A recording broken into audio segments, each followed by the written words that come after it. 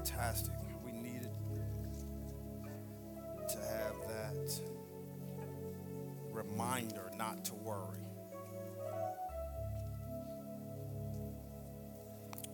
And the power of art in our society cannot be taken lightly, because art is the language of the heart of a generation.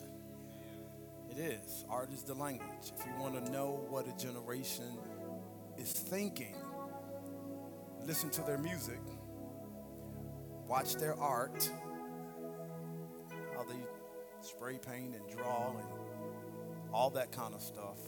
Look at the way they express themselves through the art. And it's good to know that there's a generation that still expresses itself with Christ in mind. Amen? So can we give God a praise one more time for a hopeful mind? I'm starting a new series called It's Amazing. Somebody shout, It's Amazing. Starting a new series called It's Amazing, and we're recapturing the amazement of God. Sometimes I think we walk with God so much that we forget how good God's been to us. And every now and then, when life just kind of takes one of those lulls, we need to recapture how amazing God has been to us. God hasn't just been good, he's been amazing. I'm going to say that again. God has not just been good, he has been amazing. He has been beyond our ability to praise, beyond our ability to write about it, beyond our ability to speak on it. And if I screamed to the top of my lungs, if I took off running at the top speed of my ability, I still could not give God what he deserves as it relates to how amazing he has been. God is amazing. Amen? All right, so we're doing a series over the next 5 weeks. We're going to be talking about how amazing God has been. We'll be speaking about a different aspect of his amazement. Not necessarily that you forgot, but maybe the person sitting next to you forgot. All right, not so much you. I'm worried about the guy next to you, the gal next to you. So we're going to start our story in 2 Corinthians chapter 4. Paul talking to the Corinthian church, and we'll begin at the first verse. If you got it, shout, I got it. It simply says this: therefore, since we have this ministry, as we have received the mercy, we do not lose heart.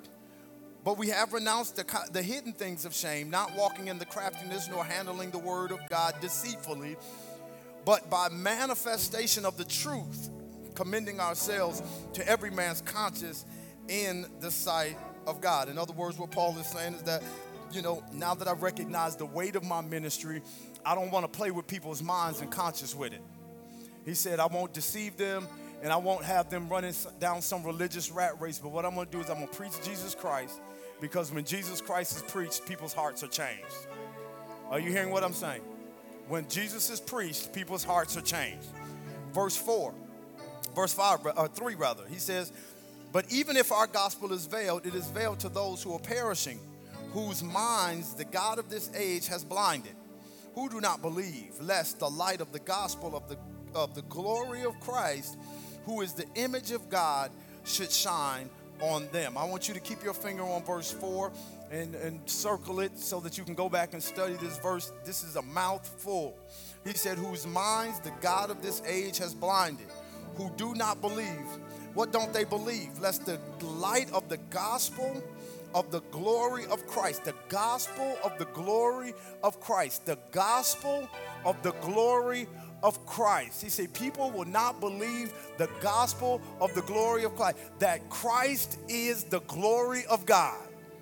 He said people are not going to believe that. Who is the image of God should shine on them. Verse 5. For we do not preach ourselves, but Christ Jesus the Lord, because ain't no power in us. The power is in the Lord. And ourselves, your bondservants, for Jesus' sake. In other words, I don't ever want you to think that as your pastor or as your prophet or your man of God, that this thing is about me, but this thing is about Jesus. So Paul says that I preach you Jesus, Christ, and him crucified. He said, I don't preach myself. The only thing you need to know about me is that I'm a bondservant for Christ. He said, that's all you need to know about me, is that I'm a bondservant for Christ. Verse 6, for it is the God who commanded light to shine out of darkness, who has shone in our hearts, or shined that same light in our hearts, to give the light of the knowledge of the glory of God in the face of Jesus Christ. But we have this treasure in earthen vessels, that the excellency of the power may be of God and not of us. And we are hard pressed on every side, yet we are not crushed.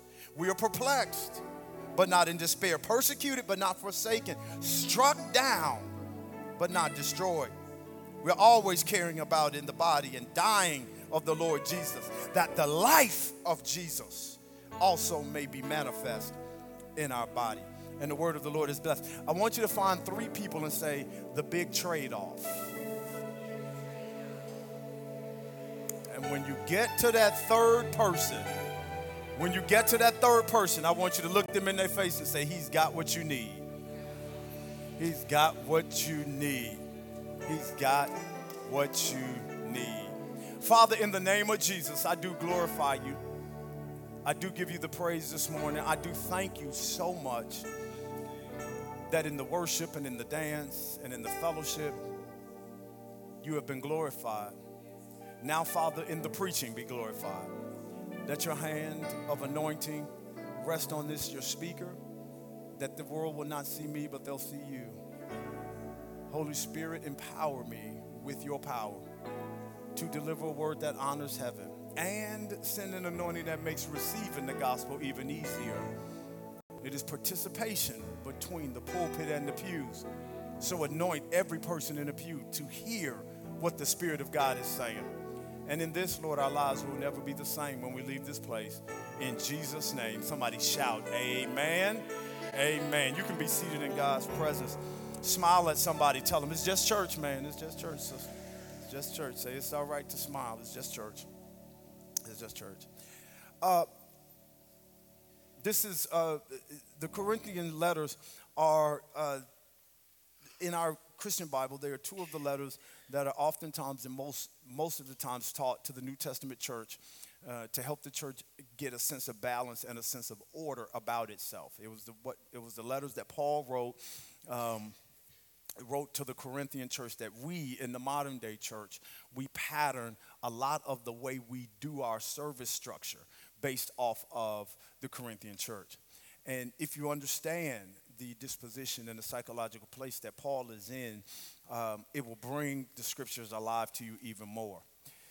So what is important if we are going to understand the Corinthian letters to the church, if we're going to understand these letters, it's important that we don't just read the text, but we understand something about the context.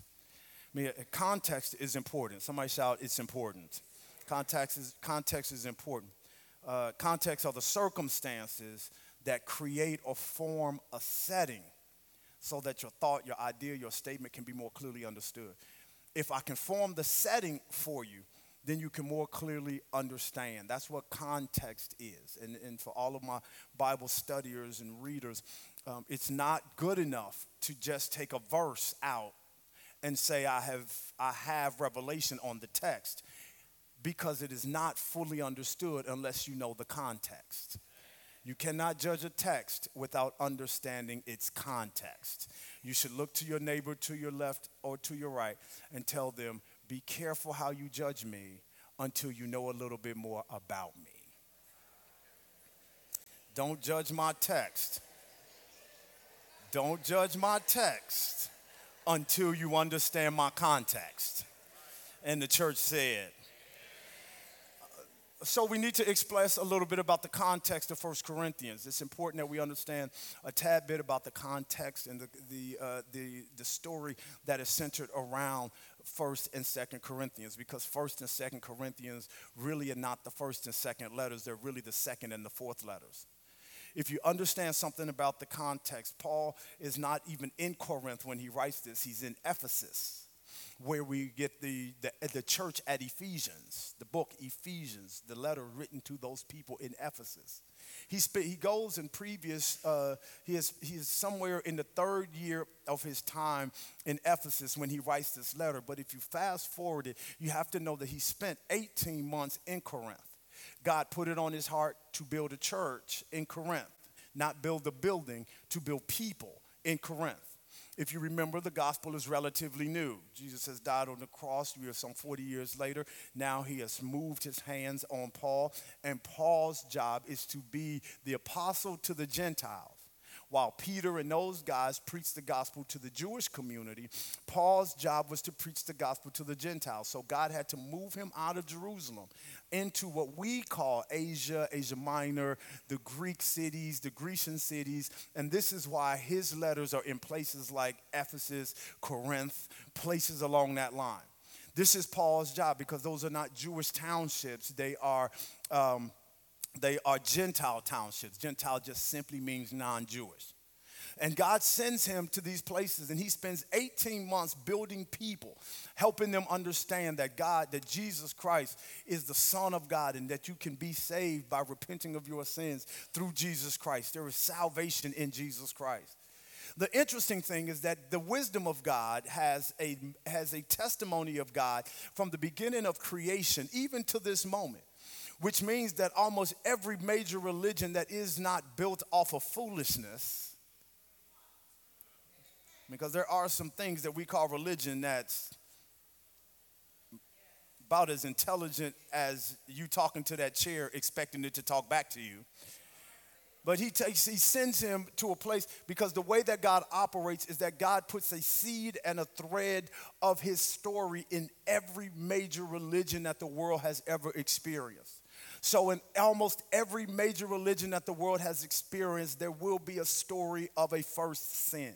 There will be a story of a wrath of God. There will be a story of something that comes to redeem it. And whatever it is that comes to redeem it would have had to sacrifice its life in order for it to be redeemed. This is in every major religion and every major pagan religion. There was an idea of sacrifice. That's why pagan religions sacrificed. They sacrificed in the idea that the appeasement of whatever power they believed in, the only thing that could appease it would be the sacrificial death of something, an animal, and in worst cases, a human being. This story is not new to the Christian world. Because what God intended to do is he intended to work through every religious specter in this world and reveal himself through their experience that Jesus is the Lord and God is the only God that is of this universe. So God doesn't have to move outside of you in order to get his testimony to you. God doesn't have to use your grandmother and he doesn't have to use the story of your pastor or the story of the person next to you. God will work his way through your story to reveal himself to you. And most of us that stay with Christ met Christ through our own story, not through somebody else's. And this is the way that God operates. So he tells Paul that I want you to go to Corinth and I want you to spend some time telling the people in Corinth about me. Corinth's religious history was pagan. They were pagan followers and pagan worshipers. And this is what God did. This is how God moved. He told Paul that I want you to go and work within the direction and the realm of the pagan religion and show them that the God they're looking for was in the person of Christ Jesus. And he said that transformation will take place and deliverance will take place when this happened. Paul spends 18 months and people receive this gospel of Jesus Christ. And Paul feels empowered because he was the person that brought them the gospel of Jesus Christ. Paul then goes on his journeys and he travels and he sends back word to find out how is Corinth doing. And Corinth starts to get off track because Corinth had a problem with the behaviors that followed Christ and the behaviors that followed their pagan gods because they were more familiar with how to be pagan than how to be Christian. So they kind of mixed their paganism with their Christianity. And the problem with that is that works for paganism, but it don't work for Jesus. So Paul sends the first letter. Somebody shout the first letter. Paul sends the first letter, and he tries to explain to them that that is problematic, that you cannot do this and that and God be okay with it. that God said there will be no other gods before me, that you should worship no other gods other than me. He said that that's the foundational and the first commandment, that I'm not sharing my glory, I'm not sharing my crown, I'm not sharing my life. I am God, and I am God by myself. And while other religions will be happy sharing their throne with me, it's only because they shouldn't be on the throne, which is why they're satisfied with sharing it with me. But I'm where I'm supposed to be, on the throne. And I don't want anything or anybody where I'm supposed to be. So there will be no gods before me. He sends that message, and he tells them, y'all got to clean up some stuff. That's the first letter. They didn't like that letter very much. They responded back to Paul they were upset with Paul, that how dare you come down on us the way you came down on us. After all, we're a young church. And matter of fact, who are you? Who are you that you come and spend a year with us? Now you get to tell us the way we should be doing our life. You have not qualified Paul to be able to chastise us. That's why I think that's one of the reasons why our millennial generation really does struggle we struggle with critique and criticism, because we never spend enough time for anybody to qualify themselves to critique or criticize us. Because critique and criticism is something that has to be earned. And you've got to be able to spend time with people to qualify yourself before you chastise them. So you don't get to just roll up on my child and chastise my child if my child or me don't know you.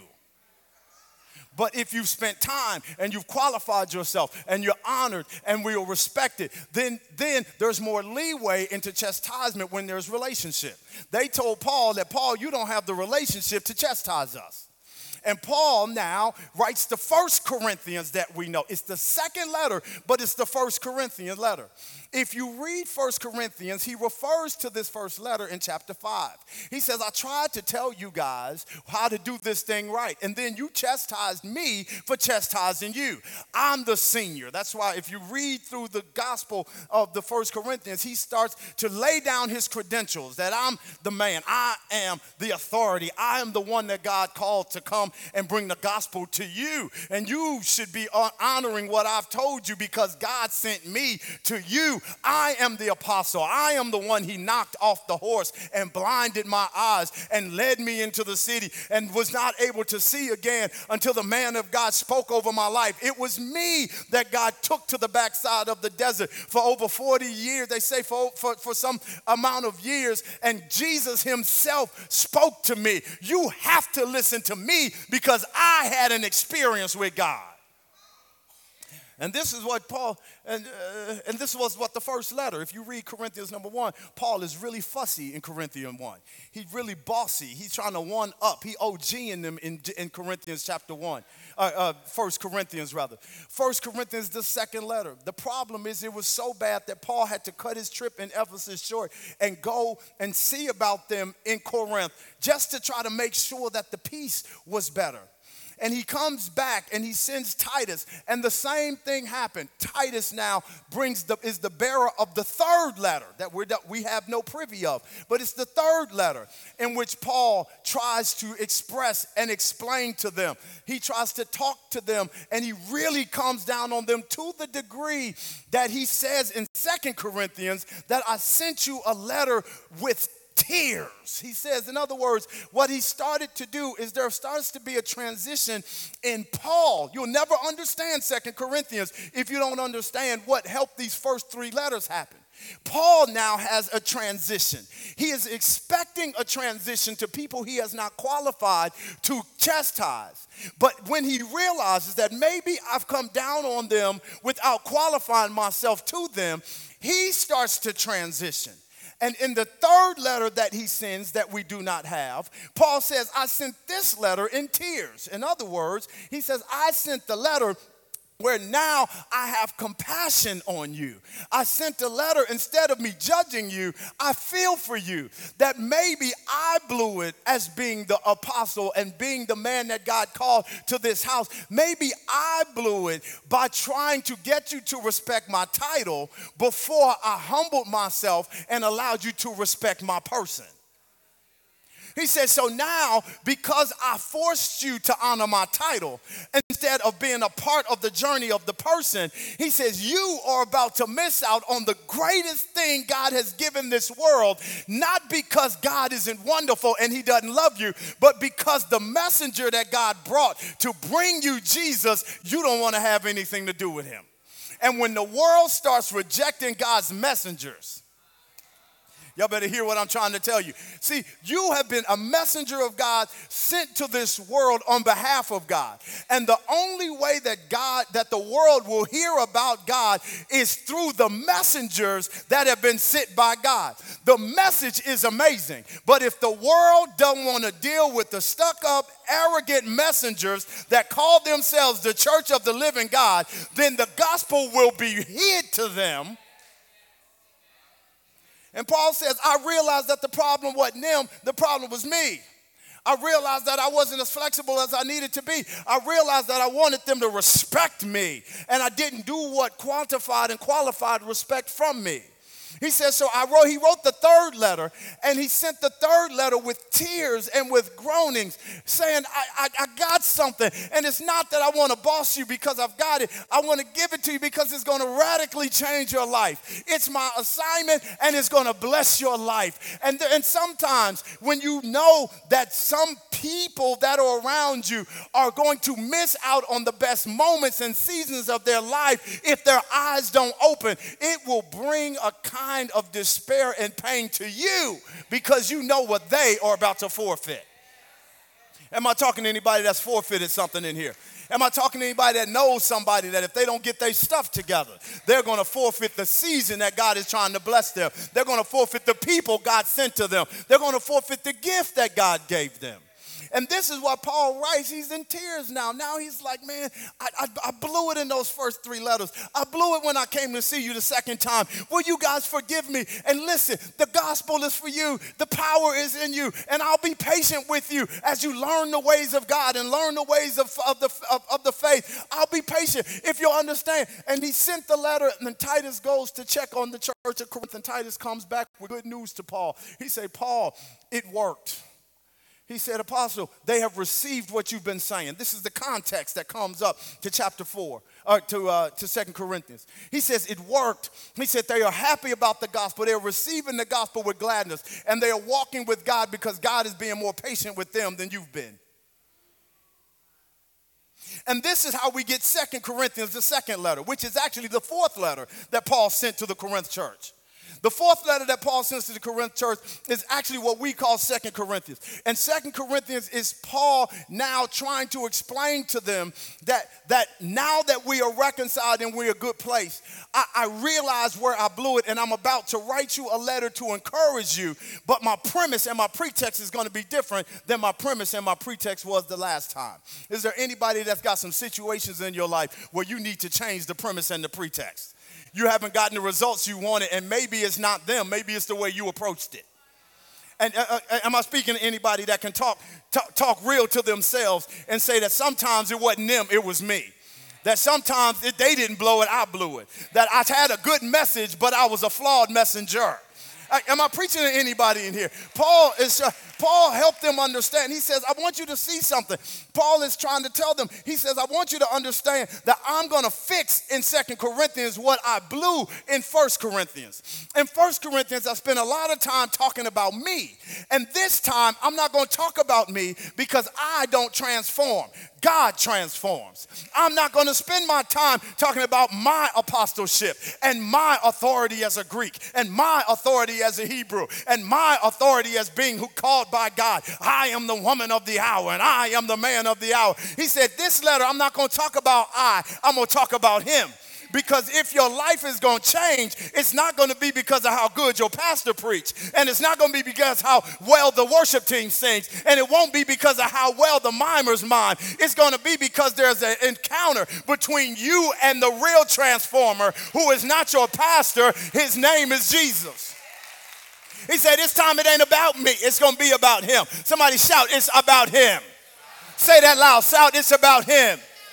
He said, I'm not going to preach a gospel that puts me in the center. I'm not going to sing a song that glorifies my hurt and my pain. I'm not going to preach a message that makes you see what's broken as opposed to see the man that can fix it. He says, this time, that's what I did last time. This time, it ain't about me. It's going to be about him, because in him is a power to shift and transform and turn around. And as much as I love you, I can't turn your heart around. As much as I sacrifice to you, I can't change your life. But I do know a God that if you let him in, he can transform all the places I can observe. And he said, if I be lifted up, I will draw all men to me. Somebody shout, lift him up. This is critical that we understand, is that Paul is now starting to understand that this can't be about me. So now what he starts to do in 2 Corinthians in the first chapter, he starts to discuss about his suffering, because you'll never draw men and women to God if you're not willing to talk about how broken you've been.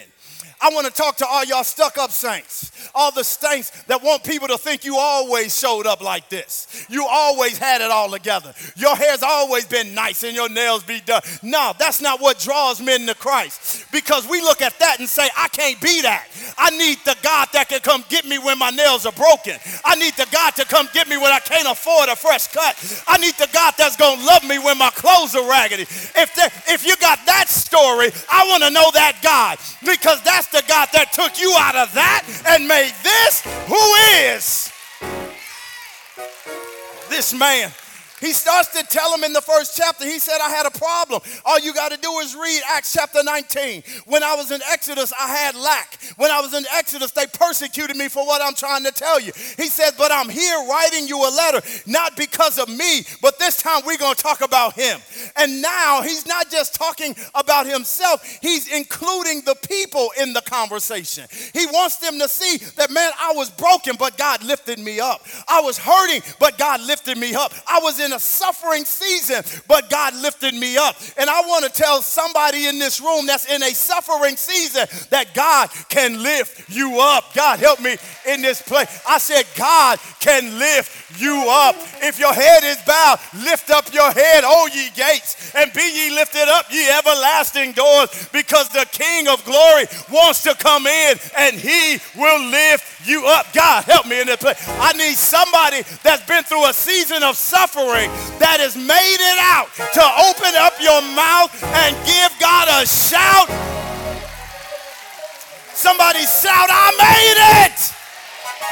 He says, I need you to understand, I'm not bringing my apostolate to this conversation. I'm bringing my brokenness to this apostolate, to this conversation.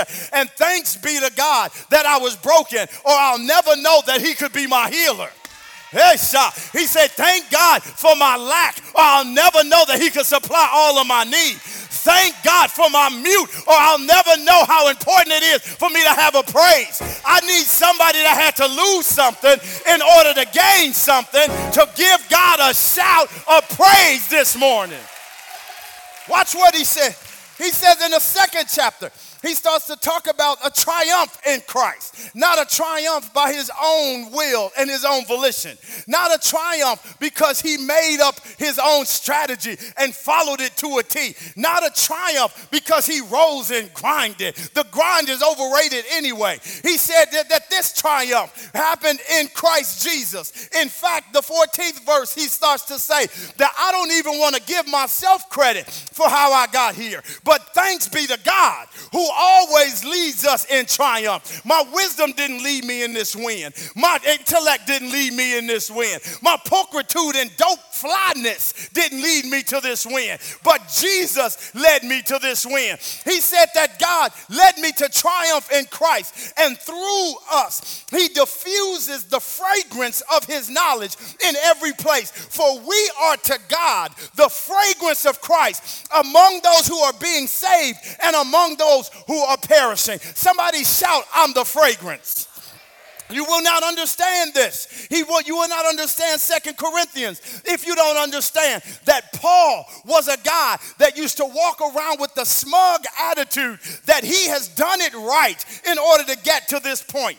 Even when he was saved and preaching the gospel, Paul used to take his collar off and say, this is me, and you've got to respect me. But by the time he gets to 2 Corinthians, he leaves his collar in the closet and says that the only reason I'm here is because God saw fit for me to be here.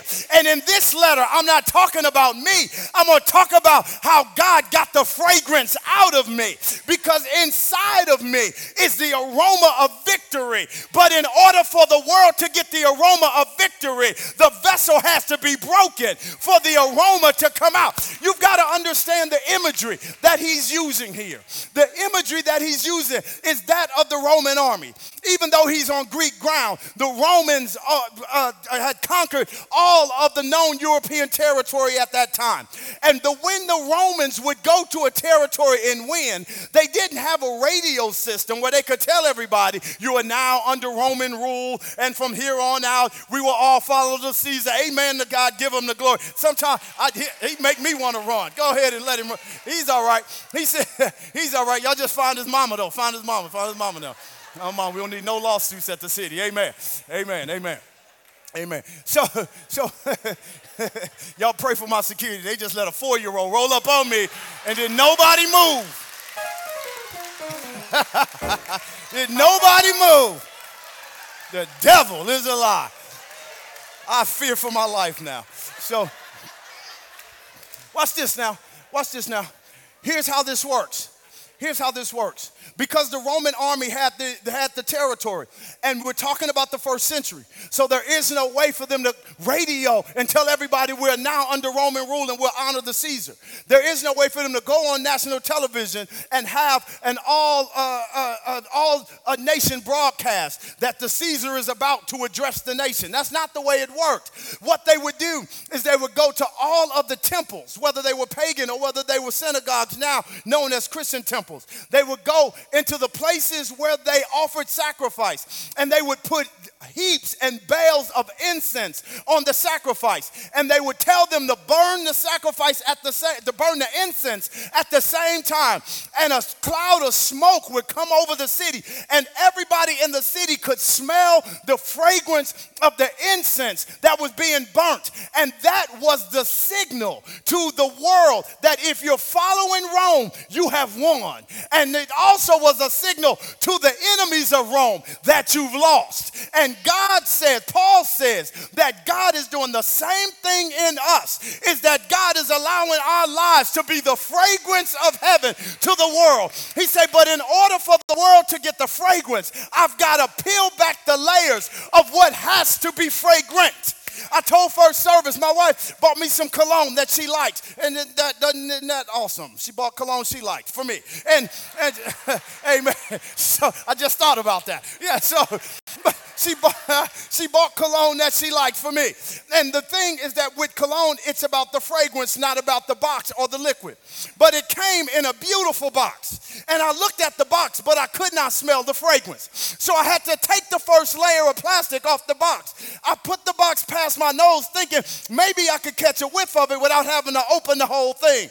But I could not smell the fragrance. So I had to take off the box level, the second layer of the box. And I pushed it around my nose to see perhaps I could smell the fragrance. I could not smell the fragrance. So I had to take the little plastic off of the top of the fragrance. And even though I had a good looking bottle, I could not smell the fragrance. Watch this. Until I started peeling off the layers that was covering the reason for what I needed out of the box. God is trying to let you understand that some of the pain that you have in your life is not because he don't like you. He's just trying to get to the fragrance that's inside of you. And you've got to pull back the layers of your hurt and pull back the layers of your embarrassment. And am I preaching to any anybody that God is pulling back some layers of your pride and pull back the layer? Watch this. Because when I got to the aroma, I was able to press it and the aroma came out. And the aroma proved to me that my wife got real good taste. That's what it proved to me. But let me tell you what the aroma proves to the world is that every time the world sees that you're broken, but you still standing, it's because they can smell the aroma of God that has broken you to get the perfume out of your life. And it gives the same message to the devil. To us, I celebrate with you because I smell your fragrance and we win again. But to the devil in your life, he smells that same fragrance and say, I lost again. I don't know about you, but I'm ready to give the devil a headache in 2019. I need somebody that's ready to give the devil a headache. I need somebody that's ready to let God get the fragrance out of their life. Raise your voice and give God a shout. Every time the devil smells the joy of your salvation, he gets angry. Every time he walks into your place thinking he's going to destroy you, and he smells victory. Tell your neighbor, you smell like victory. That's what you smell like. You smell like the problem didn't beat you. You smell like the issue didn't make you lose your mind. You smell like what hurt you made you stronger. You smell like victory. I need some victorious folk to raise your voice and give God a shout of yes, yes. He said, I didn't do that. He said, God did that. By the time we get to chapter 3, he is now speaking about the power of the Spirit and not the power of the letter. He is now in this particular chapter trying to help them understand that this is not about me. It's really about God.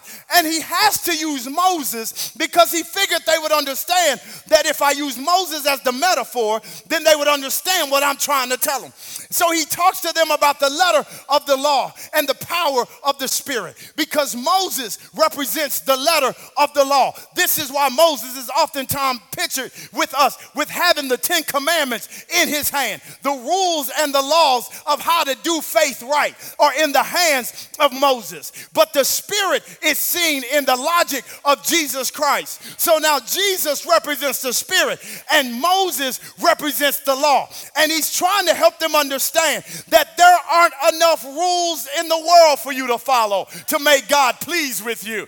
And he's saying that I know I gave you a bunch of rules in those first 3 letters, but you can tear those rules up because God will teach you how to do the rules if you accept the Christ. God, I want to talk to somebody that is saying, you know what? I can't be saved like she's saved. And I can't walk with Jesus the way she walked with Jesus. He more sanctified than I know how to be. She's so put together, I can't be that kind of water with Jesus. The devil is a lie. I'm not saved by the letter. I'm saved by the Spirit. I need somebody in this place that knows that the Spirit of God has done a number in your life to give God a shout of praise. I tried to follow the rules of the church, and the rules of the church just made me frustrated. I tried to follow the rules of the church, and the rules of the church made me feel further away from God. So I put down the rules, and I picked up my Jesus. And because the Spirit is stronger than the letter, I got to praise even though I'm not perfect. I need an imperfect praiser to open up your mouth and give God a praise. I need somebody that missed a rule of 3, that couldn't follow everything. Your dress too short and your sleeves are too pulled up, but you still got to worship because it's not about the rule, it's about the reign of your God. Okay. Now we understand that he's trying to give the context because he wants us to understand that this is not about me. And he's laying the foundation to help us understand that this is not about me. Is that I know over the past 3 letters, I made this seem like it was about me, but it's not about me. In fact, it's about the Jesus Christ that we preach, because the Jesus Christ that we preach has done some things that I want you to be able to rejoice about. I don't want anybody to leave this room today feeling like you've got to walk this journey alone, because God has been too amazing to you for you to, if you're just going to be honest, I need an honest saint or two to give God a praise, because the reality of walking with God is that I could not be here if it had not been for the Lord by my side.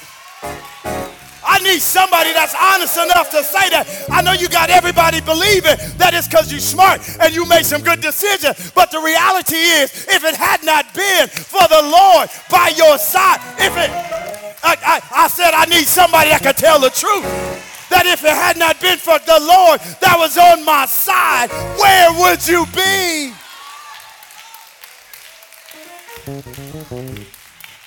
Where would you be? Where would you be? So watch what he starts to tell them in chapter 4. He starts to pick up the numbers and pick up the conversation in chapter 4. He said, therefore, I got this ministry now that I received by the mercy of God, so that you don't lose heart. He says, now, you were losing heart when I was preaching myself. You were losing heart when I wanted you to bring all the offerings to me. You were losing heart when I was the subject of all the sermons. You were losing heart when your hurt was the subject of all your worship songs. You were losing heart when you didn't talk about Jesus. You just danced about your pain. You were losing heart. That's why we're always dancing and shouting, because there is no deliverance and breakthrough. God help me in this place. If there was deliverance and breakthrough, then we could sit and absorb the power of God. But sometimes we have to be emotional because we have no real substance of the knowledge of who God is. But this is the season where God is going to put spirit with your emotion. God, help me in this place. Yeah. I didn't even feel like going there, but I'm going to go there anyhow. Is that some of us have traded, stay with me before you say amen. You better listen to everything I say. Some of us have traded alcohol for the church. Some of us have traded drugs for the church. Some of us have traded pornography for the church. Stay with me now. Is that we went to the alcohol thinking that the alcohol could deliver us and heal us. And we went to pornography thinking it would make us feel better. And we went to the drugs thinking we would be better. But the reality is that we had to go get more of it in order for us to feel better. And some of us have just traded church for the alcohol. We don't want God. We just want our fix. So we keep coming to get our fix. And we get our fix with dancing. And we get our fix with shouting. And we get our fix with prophecy. And we get our fix with laying on the hands. And we get our fix with good preaching. And we got our fix, but we don't have God. Oh, God. I said God is going to shift some things in this season where when you come into this house, you're not going to want your fix. You're going to want the fixer. I need somebody to raise your voice and give God a praise. I said give God a praise. Watch now. And I'm almost finished with you, but I need you to see where he's trying to go with this. He has to keep the conversation of Moses so that Moses can be now the metaphor that he uses throughout the rest of his discourse. He says to them that I preached me before, but by the time he gets to verse 5 in chapter 4, he says that I do not preach myself, but Jesus Christ, the Lord, and ourselves as your bondservants. Verse 6, he says, for it is the God who has commanded the light to shine out of darkness, who has shined in our hearts to give the light of the knowledge. Somebody shout, light of the knowledge. Say that again, shout, light of the knowledge. This means Paul is saying that I'm about to put you up on game about the knowledge that God is trying to give to you. Remember, he's talking to the Corinth church. He remember his heart broken over the fact that they have not been able to receive this great gift. And he has realized that he is the reason why they're not receiving the gift. So he tries a different strategy and he puts the weight of their understanding on God, not on his ability to explain. Help me, Holy Ghost. And he's saying in verse 6 that the God who commanded light to shine out of darkness is the one that shined himself on our hearts to give the light of the knowledge of the glory of God in the face of Jesus Christ. In other words, he is trying to help them understand that what I could not get across to you is that this Jesus that y'all keep dancing and shouting about, he is not just who you made him to be. You have made him to be your friend. You have made him to be your homie. You have made him to be your Santa Claus. That's who you made Jesus to be.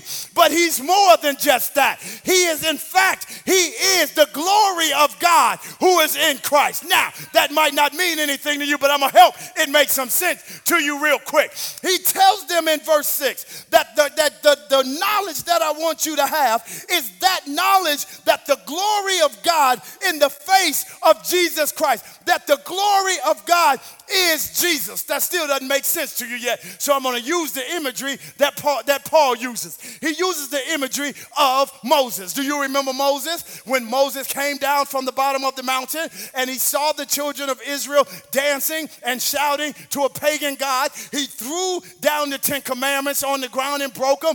God called him back up to the hill. He went back up to the hill of the mountain and he spent time with God.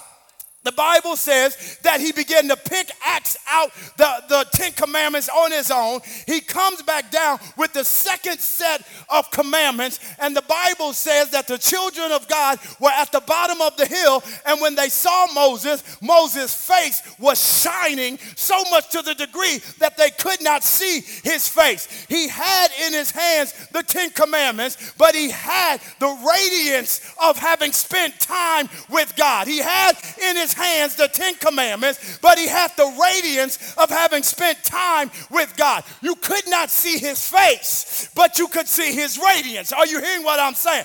The radiance is different than Moses, but the radiance is connected to Moses because the radiance represents the glory of Moses. So now the glory that you can see is representative of the Moses that you cannot see, because you cannot get to Moses without going through that glory cloud. Now, Moses is a type of God, and the glory is a type of Christ. And God, who is Moses, who is upholding of the law, and Jesus, who is the glory or the shining that is on Moses. And the same way that they could not see Moses, no man can see God. And God, help me in this place. No man can see God, the Bible says, unless they die, which means when Jesus tried to tell his disciples that when you see me, you do see God. When you see that glory, you do see God. You can't pierce through the glory and get to God. You've got to accept the glory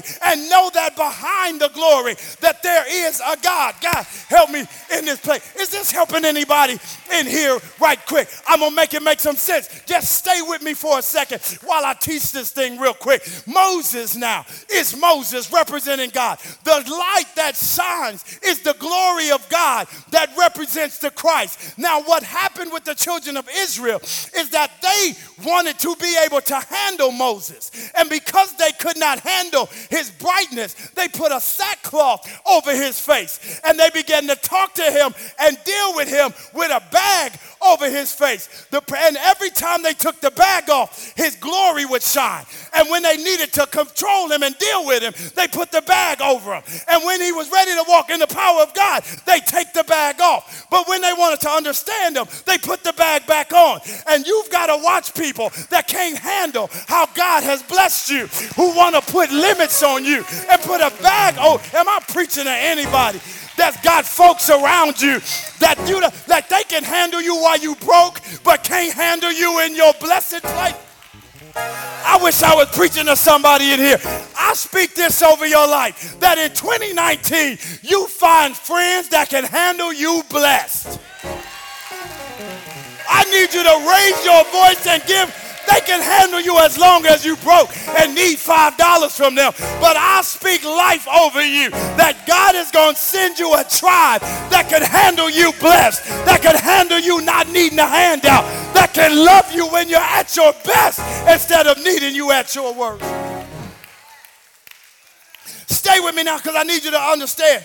So in 2 Corinthians 4 and 6, he says that this is what God commanded, the light to shine out of darkness, who has shined a light in our hearts to give the light of the knowledge of what knowledge are you about to give me, Paul? That the glory of God is in the face of Jesus Christ. So how are you telling me who is this Jesus that came into the world to save us? Who is this Jesus that came into the universe to die for us? He is not just a man. He is not just a prophet. He asked Peter, who do men say that I am? They said you're a prophet. They said you're Elias. God said they're wrong. But who do you say that I am? He said, I say that you are the Christ. And what does that mean? And he tried to tell you in John 1 and 14 that the Word in the beginning was the Word, and the Word was with God, and the Word was God. And we struggle with the Word being Jesus. So now the Bible says that in the beginning was Jesus, and Jesus was with God,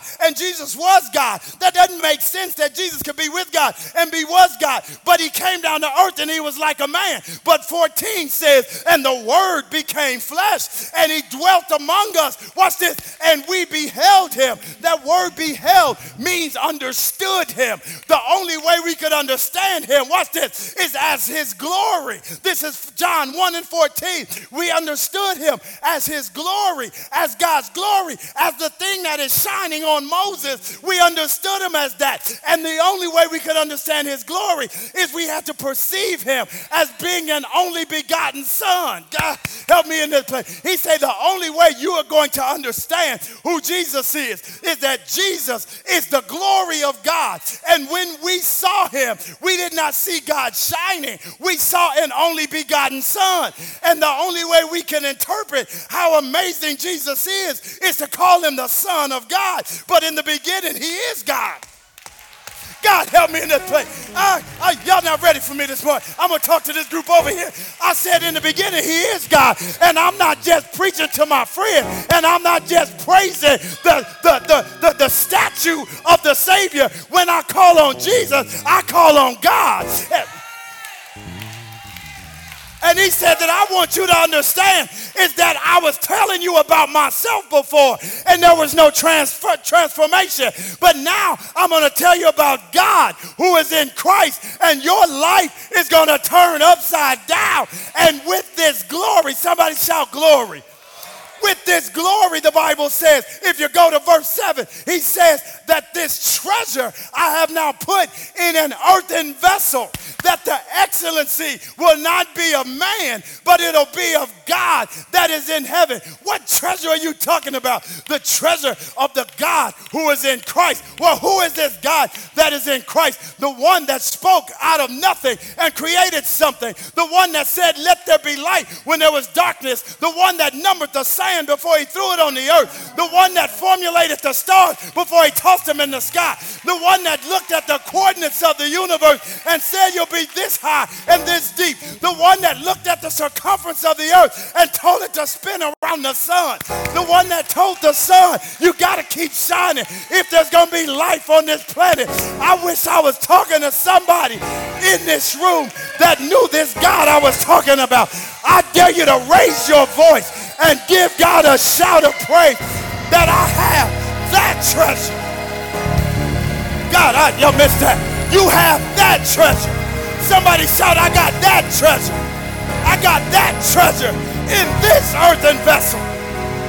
I've got the power of God inside of me. Greater is he that is in me than he that is. I need you to raise your voice and give God a shout of praise. Because you got the power of God on the inside.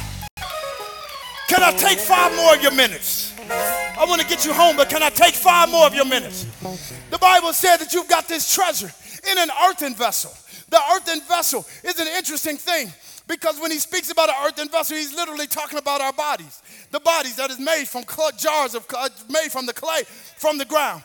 But he uses the imagery of having an earthen vessel that God would take the treasure and put it in earthen vessels. The reason why that would be confusing to the Corinthian church is because at the ancient days, they used to hide their treasures inside of earthen vessels. And then they would hide them somewhere inside of the house. So you're telling me, Paul, that God wants his glory to be revealed to all the earth through Christ Jesus. You're his ambassador, and God has taken the spirit of Jesus and put it inside of us. And we are the earthen vessel that holds this treasure. But in our world, the treasures are oftentimes hidden and not revealed. So why would God put his power in us just to hide us away from the world? He says you're looking at it the wrong way. You're bringing godly stuff, you're bringing pagan stuff in the godly realities. I don't want you to think about the way you would do it. I want you to think about the way God's going to do it. God, help me in this place. That ought to have freed somebody just by me saying, stop looking at how you would do it and release yourself to trust that God's going to do it. He said, I want you to look at the way I handle it. He said, because I'm the one that when you talk about earthen vessels, I took Jeremiah down to a potter's house. I said, look at Jeremiah, go down to the potter's house. And when you get to the potter's house, go into the back room and tell me what you see. He said, God, I see earthen vessels. He said, tell me about these earthen vessels that you see. Jeremiah said, well, some of them look marred and others of them are cracked. Others of them have holes in it. He says, I don't understand why you've got me looking at broken, marred, and messed up stuff. God said, Jeremiah, I am the potter. He says, you are the clay. He says, I get that you're the potter and I'm the clay. But if I'm one of these broken pieces of clay, you haven't really done a miracle. He said, go back to 2 Corinthians chapter 4. And I want you to tell him that I put a treasure in that marred earthen vessel. Watch this. So that the excellency might be of God and not of. Some of y'all are going to get this tomorrow. Some of you get this tomorrow. Is that when God got ready to show the devil how strong he was, he didn't take something that was put together well. He took somebody that was as messed up as you, that was as downtrodden as you, that was as jacked up as you, and he turned your messed around life. I need somebody to raise their voice and give God a praise. Because he took his treasure and he put it in your messed up world. And now you're anointed to preach. And you're anointed to be a wife. And you're anointed to be a husband. And you're anointed to be a songster. And you're anointed to be a healer. I need some anointed folks to lift up your voice and give God the best shout. Oh, that ain't good enough. I need somebody that know who they really are. But because I know who I really am, I'm able to see who he really is. Because what kind of God would use me? Give him a shout of praise. I said give him a shout of praise. Woo. My God. Y'all gonna have to come back next week for the rest. But if I had a church, I bet they'd understand what God is trying to say. When he said we have this treasure and we put it in earthen vessels, that the excellency of the power might be of God and not of us. And for this reason, I look hard-pressed, but I'm not crushed. For this reason, I look perplexed, but I'm not in despair. I look persecuted, but I'm not forsaken. I look struck down, but I'm not destroyed. I look like I'm broke, but I'm really rich. I look like I'm down, but I'm really up. I look like I'm hurt, but I'm really healed. I wish somebody raise your voice and give God a shout. Somebody give God a praise. I need somebody to open up your mouth and give God the kind of glory that he deserves in this place. Because when I should be messed up, I'm fixed up. When I should be broken down, I'm put back together. When I should be locked up, I'm still free. What kind of God?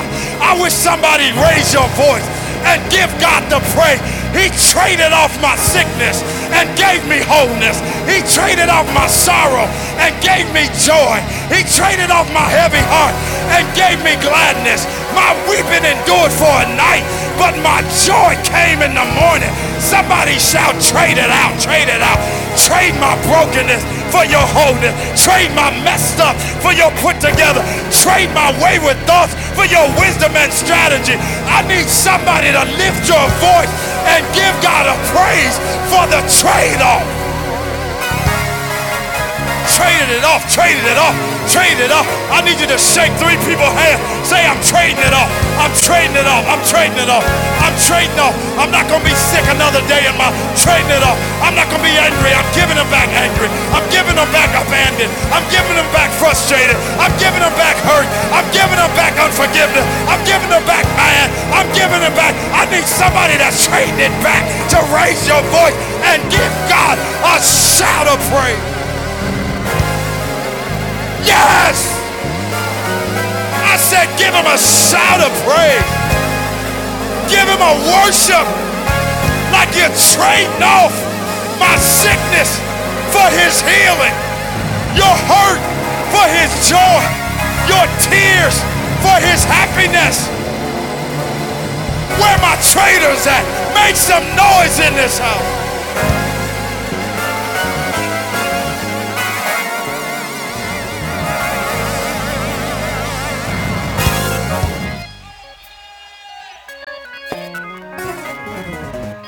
Tell your neighbor I'm trading it off. I'm trading it off.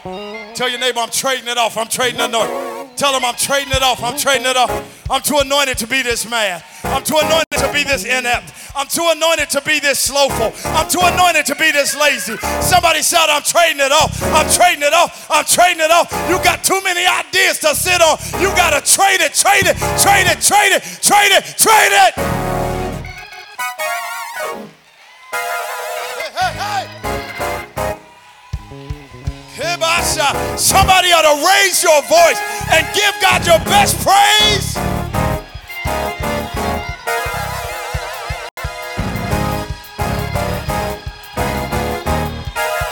You can have my quit, devil, because I'm not quitting. You can have my give up because I'm not giving up. I'm trading it, I'm trading it, I'm trading it. You thought I was going to be quiet. The devil is a lie. Somebody done told you wrong, devil. The Lord is my life and my salvation.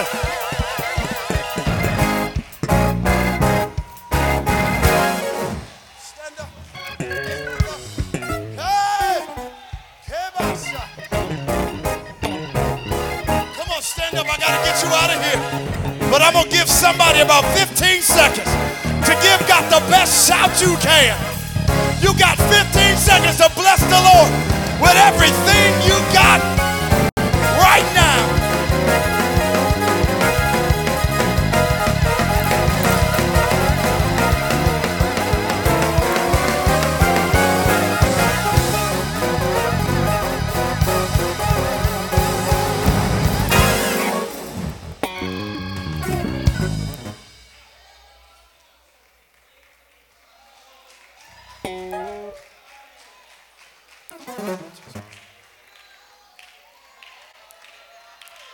Every time the devil try to bring it back up, you can't have that. Yep, that was who I was last year. No, that was 10 years ago. I ain't that no more. Nope, don't try to make me do that again. I fell for that 3 years ago.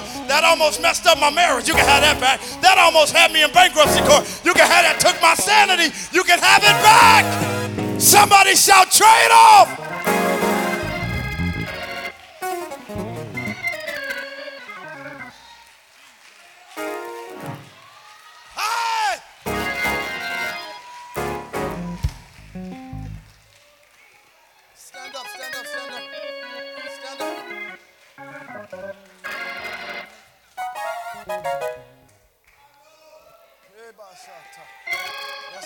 That's it. I see you, T. That's it. Trade off.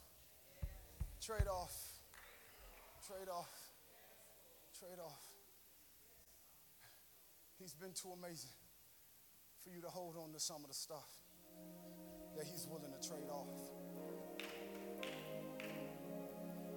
He said, I spent so much of my life just trying to, this is Paul, he said, I spent such of my ministry and walking with God, doing my best to make y'all be impressed with me.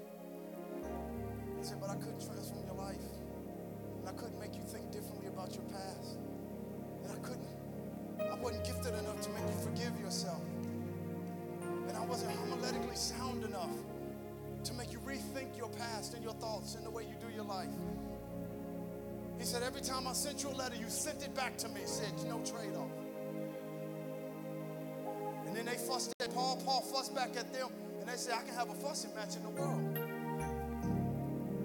I don't come to church to have a fussing match. I don't come to church to be in drama. I don't come to church for there to be tension. He said, y'all can have that. Paul said, wait. He said, I'm going about this the wrong way. He said, this thing really isn't about me. It's really about him. And I was sent to you to preach him, not to preach me. And I threw my clergy collar on the ground, and I threw my leadership anointing on the ground. I threw how many years I'd been in the church on the ground. And I was missing the fact that if anybody's life is going to be shifted, transformed, healed, blessed, delivered, it's going to be because of what the Savior did, not because of how well I preached. He said, so what I meant to tell you is that this person, Jesus, that you're a little bit indifferent about right now, he is the glory of God. He is the only way we can see God. He is, to us, understood as the only begotten Son, that if we believe on him, we should not perish but have everlasting life. He said that's the only way we can understand him. So we beheld him as the glory of the only begotten. We beheld means we grabbed him, we understood him, we was able to touch him. That's how we got a hold of him. He said, and sometimes if that's the only way you can get God, he said, and I'll meet you where you are. He said, but then I also want you to know the next part of this story, that the greatness of God is not just who you beheld, but in who's beholding you. It's not just in what you held, but in who's holding you. And I put him inside of you. He said, and that's why every time you turn around, you got a victory when you should be losing. That's why every time you fall, you land on your feet. He said, every time you cry, you end up smiling. Every time you don't understand, you realize you never really needed to understand. Am I preaching to anybody? He said, so what I want you to do is I want you to trade off. He said, all the hurt, all the anger, all the discontent. He said, just trade it off. He said, because the excellency is of God, not of man. So the writer said, let the poor say they're rich, and let the weak say they're strong. Because of what? Because of what the Lord has done. Yes, not because of how well Pastor T preached, or how well the apostle wrote, but because of what the Lord has done. Altar workers, come to the front. We want to take a few minutes. Maybe you're saying, you know what, I forgot how amazing God had been to me. Maybe you're saying, you know, I haven't really received him as my Savior, and I never really looked at God as Jesus as being the glory of God. I just kind of put him in the lump with everybody else. If you're saying, I want prayer, and I want someone to stand with me, I want you to come down to the front now. We want to pray with you. We want to pray with you. And I want you to keep this in mind, that before you judge the text, make sure you try to understand the context. Make sure you try to understand the context. You can come now. I see you coming from the balcony. You can come. We just want to stand with you and pray with you. Altar workers, come down to the front. Come down to the front. Today we're trading some stuff off. We're doing a spiritual transaction. Today Pastor, you don't really preach like that. You really don't get that excited. What happened today? I made some transactions. What has gotten me excited is that I've been making transactions over the last